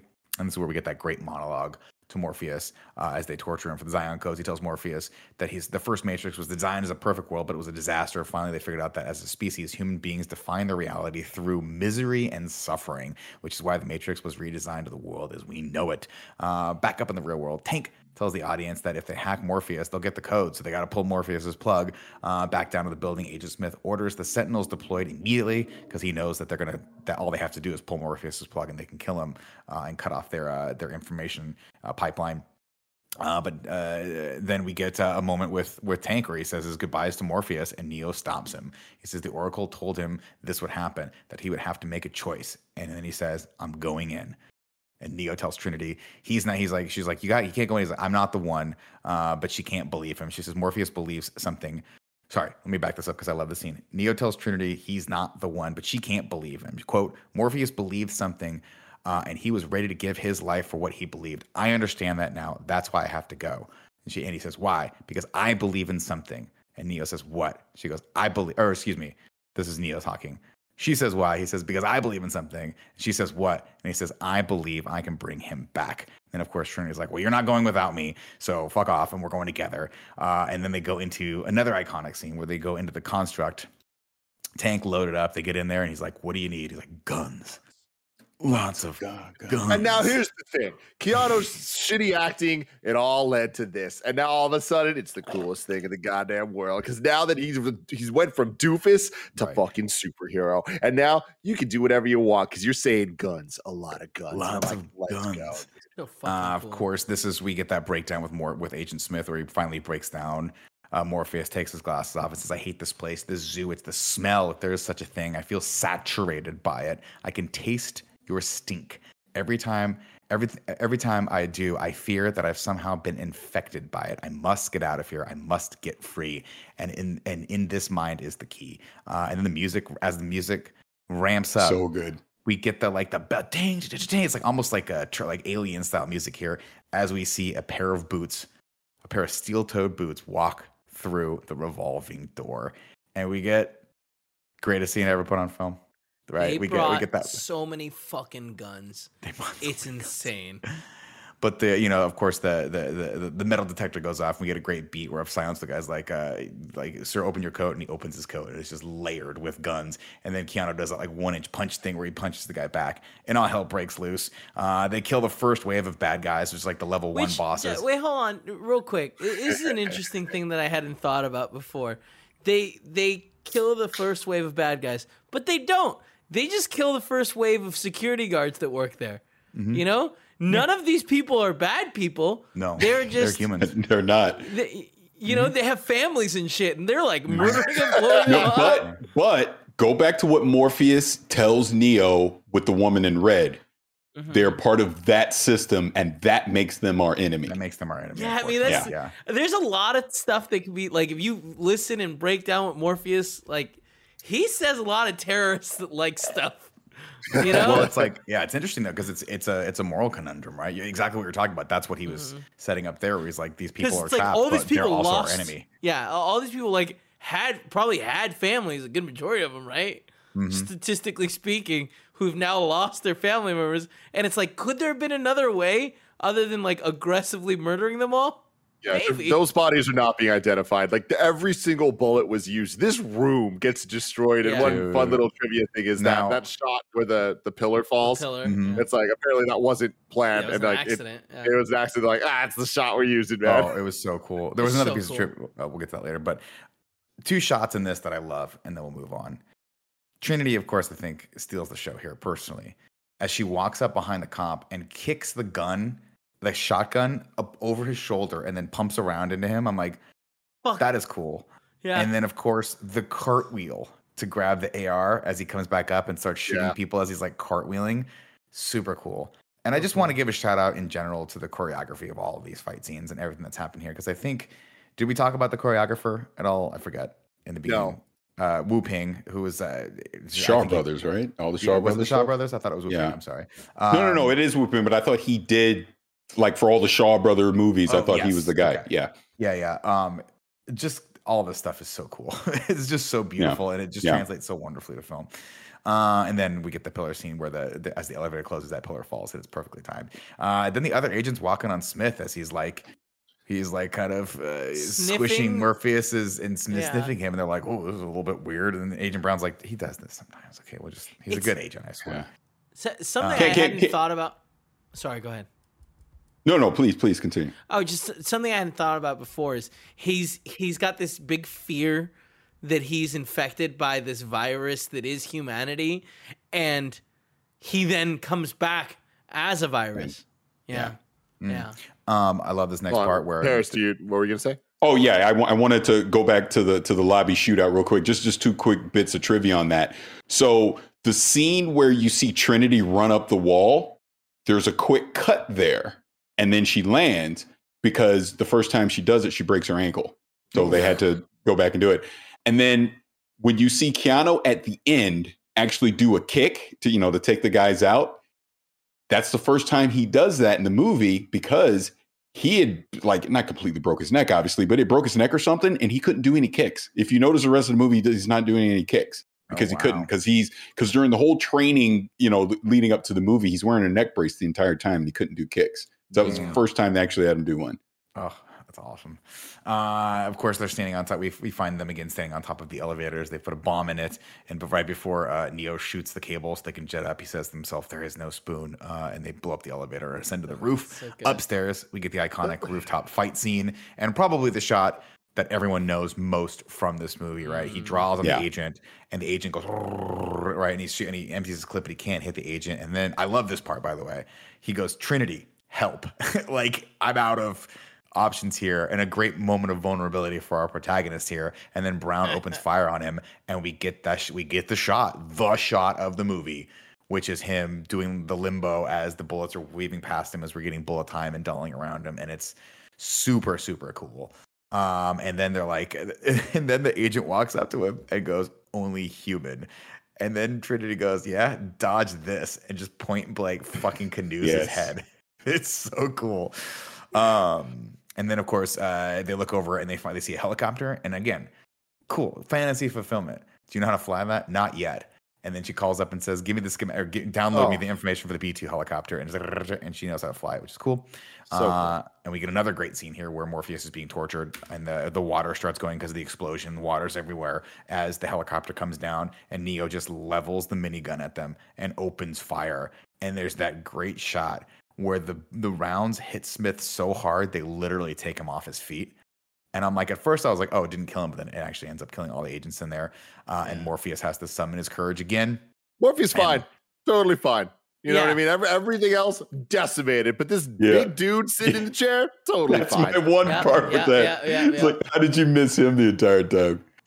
He snaps his cuffs, of course, and starts running. But as he does, and he tries to make the dive to the helicopter, one of the other agents barges in and shoots him through the calf. And Neo realizes that he's not going to make it. So what does he do? He jumps out after him. The two meet in the middle, grab each other, slam into each other, and then hang from the helicopter as Trinity tries to pilot it away, but the helicopter takes a couple bullets, and so it starts to go down. And there's another great shot. This whole sequence is like 10 out of 10 for me, but it's a great shot where he sees and he's like, okay, that rooftop's close enough, and he drops Morpheus onto it, who then tumbles and looks up as Neo drops onto another rooftop and then doesn't even hesitate. He does that cool fucking thing where he like wraps the tie line around his arm and then starts like trying to literally pull the helicopter off as it goes off. And catch the helicopter and then Trinity just somehow is like, this is my only hope, grabs the cable and then shoots it as the helicopter smashes into and ripples the glass in this sort of like... It is the biggest explosion ever recorded on film. Yes. Like, it is so ridiculously epic. I love it. It's amazing. Remember that one time I ran into the glass door? Mm-hmm. I swear to you, that's what it looked like. It rippled for a second. I swear. It was beautiful. And at that point, I was like, I think Kevin might be the one. Morpheus says to Trinity, do you believe it now, Trinity? And then Neo tries to say, Morpheus, the Oracle, she told me. And then he lays it down. Exactly what you needed to hear. Neo, sooner or later, you're going to have to realize, just as I did, there's a difference between knowing the path and walking the path. Now, can I pause here? Absolutely. At this moment, again in 1999, when we're talking about the whole Matrix Cinematrix stuff, I was convinced, oh my God, this entire thing, this was all just a training program to get him to believe that he was the one. They're not even really in the real Matrix yet. This is just a test to see if he is the one, and he quote unquote passes. So that's what I'm thinking in this moment right now, which again, if that was true, would have just completely blown my mind. Damn. That just blew my mind right there. Sorry. Let's see. They call it. That's right. Okay. They call it another exit, where it's down on the subway station, and Morpheus exit first. But Trinity takes the opportunity to tell Neo something. She says, "Everything the Oracle told me has come true. Everything but this." And then, of course, a nearby person, a homeless guy, is watching, and he morphs into Agent Smith as Trinity picks up the phone. And once again, he pulls his gun out and shoots. And she does that cool thing where she puts her hand on the glass one more time, and the bullet just pierces through the phone and just blasts it to smithereens, cutting Neo off from his only exit.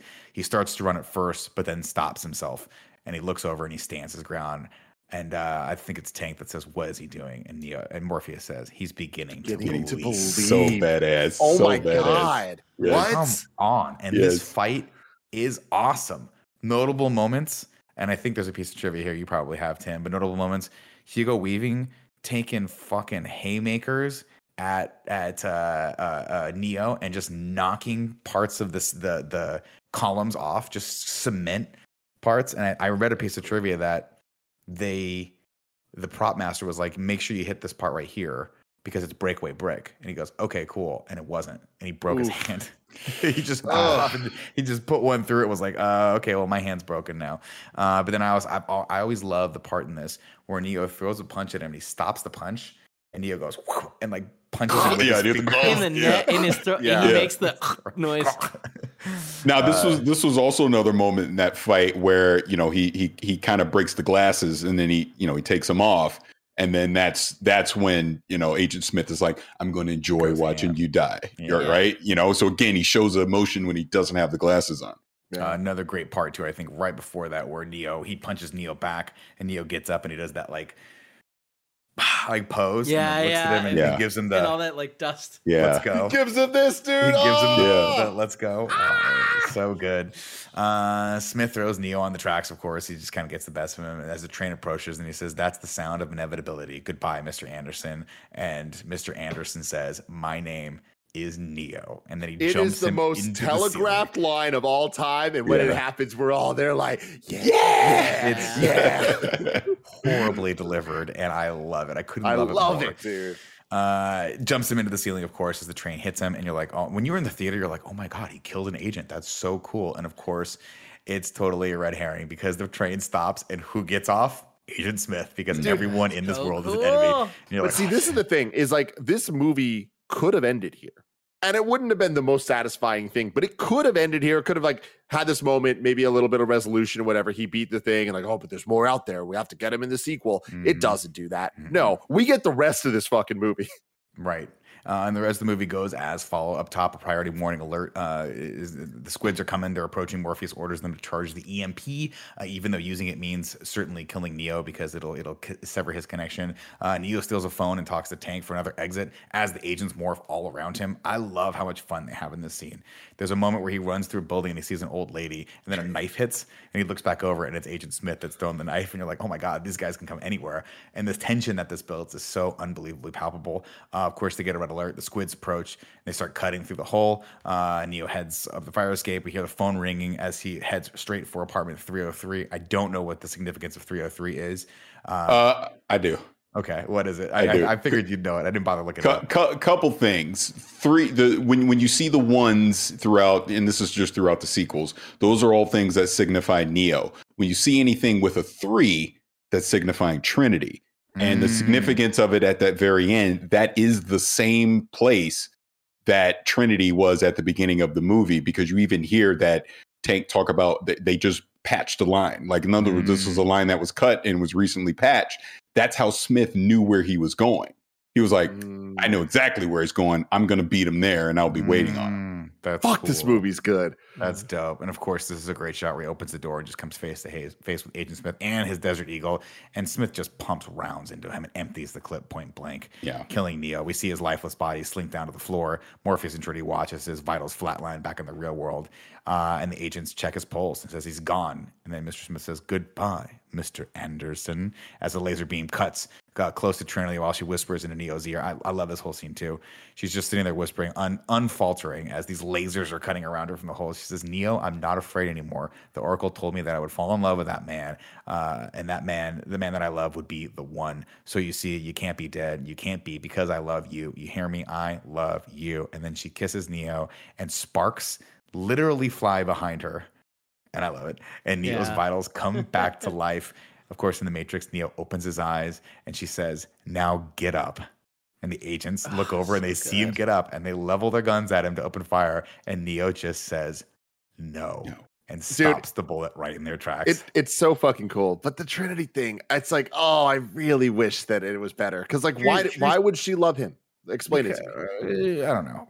Okay. I don't have moment. But I'll say this, because Carrie-Anne Moss is such a good actor, and I think because they had such good chemistry, her and Keanu, I buy that she has affection for him at least. And she sells the material as best as she possibly can. This scene is great. I just don't think, like, it's one of the few things I don't think is earned for the rest of the movie. I will say this, and I'm kind of with you, Tim, but I will say this. If you go back to the very beginning conversation she has with Cypher, Cypher is kind of making fun of her. You like watching him, don't you? In other words, she's been watching this guy for a long time. So it could almost be a thing of she had fallen in love with him from afar. So then when she finally gets to meet him, that kind of just seals the deal. I mean, if you want to try to make sense of it. I think that is right, but it just doesn't feel earned or justified. But, you know, what are you going to do? They only a couple had more so much scenes time. between them could have helped. But I will say this. I dare you to sit in a room with Keanu Reeves and not fall in love with him. Yeah, exactly. True. Of course, after they see this and the bullets are frozen in thin air, Tank asks how, and Morpheus responds, he is the one. We see the Matrix again. Dude, we see his point of view. And he sees the Matrix. And he's oh my God. Could this be cooler? I don't think so. And the music in that moment as well, like it crescendos up, and then he is the one, and then boom, you see him with the coat. Oh, it's so good. So good. And then we get another square off here. But this time it goes differently. Agent Smith runs over to him and tries to strike him, but Neo parries with ease. Also just getting to the point where he's like, I'm going to flex on this guy a little bit. Leaves it to one hand. Like takes a step back and just leaves it to one hand and be like, oh, this is really easy now. And then just punches him, decimates him, and then runs into him, through him, into him, and becomes him, and then blows him apart in blinding white light. The cracks him down the center, blows him apart, and then does this cool thing where he goes, and as he breathes out, the world around him ripples literally ripples. And as he looks up at the other agents who go, fuck this, and they just bounce. Yeah, They just bounce. They're like, we're not gonna get our programming deleted. Two squids. Didn't of course, love. I love the breathing, and I love that. I didn't really love him going and him to make him explode. It just felt a little bit weird. I think it was a mistake that they later try to incorporate into things, but I like it only because it shows that he has such a mastery of it, because that is the agent's power, is to be able to morph and take over other people's bodies and basically kill them, right? Or use them for however much they want. So I thought that was his like level up on that power. Like, I'm so powerful, I can corrupt a program and delete it basically whenever I want, which is like lines of code from the Matrix, which is cool. Yeah, but jumping physically into effect. someone isn't as cool as like teleporting into them. No, but that's true. That effect, they could have done something better with that, and I'm sure we'll see something different in the newer ones. But of course, two squids break through the hole in Trinity's screens for Neo, who heads toward the ringing phone. Out of time, Morpheus presses the button in the EMP, and a massive electrical pulse turns everything off. Then Neo, of course, has made it out. He wakes up and he kisses Trinity. And we cut to another DOS prompt and hear Neo's words, this time over the phone. The seemingly endless lines of code stop, and a systems failure error message appears on screen. And we get the ending monologue with the wonderful soundtrack here where it says, I know you're out there. I can feel you now. I know that you're afraid. You're afraid of us. You're afraid of change. I don't know the future. I didn't come here to tell you how this is going to end. I came here to tell you how it's going to begin. I'm going to hang up this phone, and then I'm going to show these people what you don't want them to see. I'm going to show them a world without you, a world without rules and control, without borders and boundaries, a world where anything is possible. Where we go from there is a choice I leave to you. And as he hangs up the phone, the fucking best Rage Against the Machine song ever made kicks in, and then he steps out, looks directly at the camera, looks up, and it just has it's that cool cut where it cuts to wide and then it cuts to super wide as you hear a crack ring through the air, and you see him just fly toward the camera as Zach De La Rocha just screams, come on, and it ends. Boom. Roll the credits.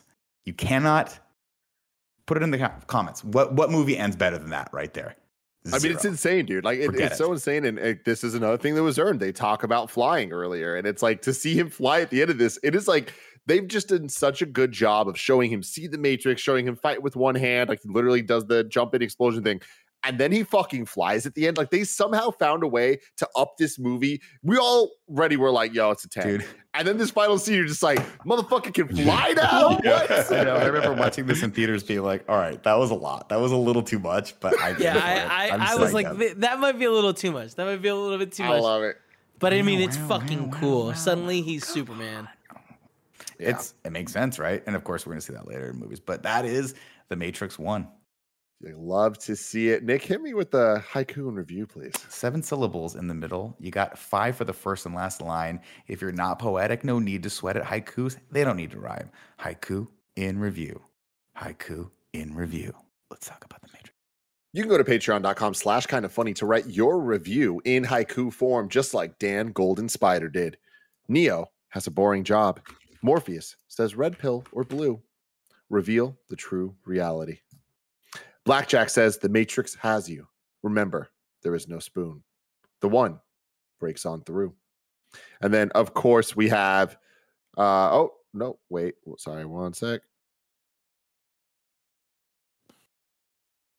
Jeremy Zuccarello wrote it in saying Neo is the one and he needs guns. Lots of guns. Matrix. So much fun. Zaid Wilson says red pill or blue pill. Truth or comfort. But I ask. Porque no los dos. And Matt Bauer says, follow the rabbit. You will see red or blue pill or what will be. So damn cool. So damn cool. Yeah. Now hit me with that ragu bagu. Ragu. Bagu. Now, ladies and gentlemen, welcome to Rad Guys Talk Bad Guys here for the Matrix series right now. Where we go, I guess we'll just throw Agent Smith and the Machines, I suppose, are the bad guys in this one. Sounds like a dope band. Yeah, Agent Smith and the Machines. What are they called? Squiddies? The Squids. I love that. Mm-hmm. I just looked up as Kevin brought out his heavy metal hair. I was like, that sounds like a cool by the band. way. That is amazing. So we'll put them at number 1, I think, for right now. And we'll see where they rank later. Absolutely. And then, of course, ranking the movies, this one is number 1. I'll be shocked if it moves, but we'll have to wait and see. Like I said, next week, we're coming back with The Matrix Reloaded. Andy Cortez will be joining us, giving us all of his thoughts as well on this movie and that movie. Very exciting stuff. Paris, thank you for joining us for this. It's going to be super fun having you for the rest of these. I'm really excited to get your thoughts on 2 and 3, because I know the world might not be high on them, but I think from what I hear, you have some positive things to say, right? Some. Okay, good. We have some positive things. Let's go. I want to get educated. I want to learn. Until next week, Nick, what do you got for me? Whoa. Thank you.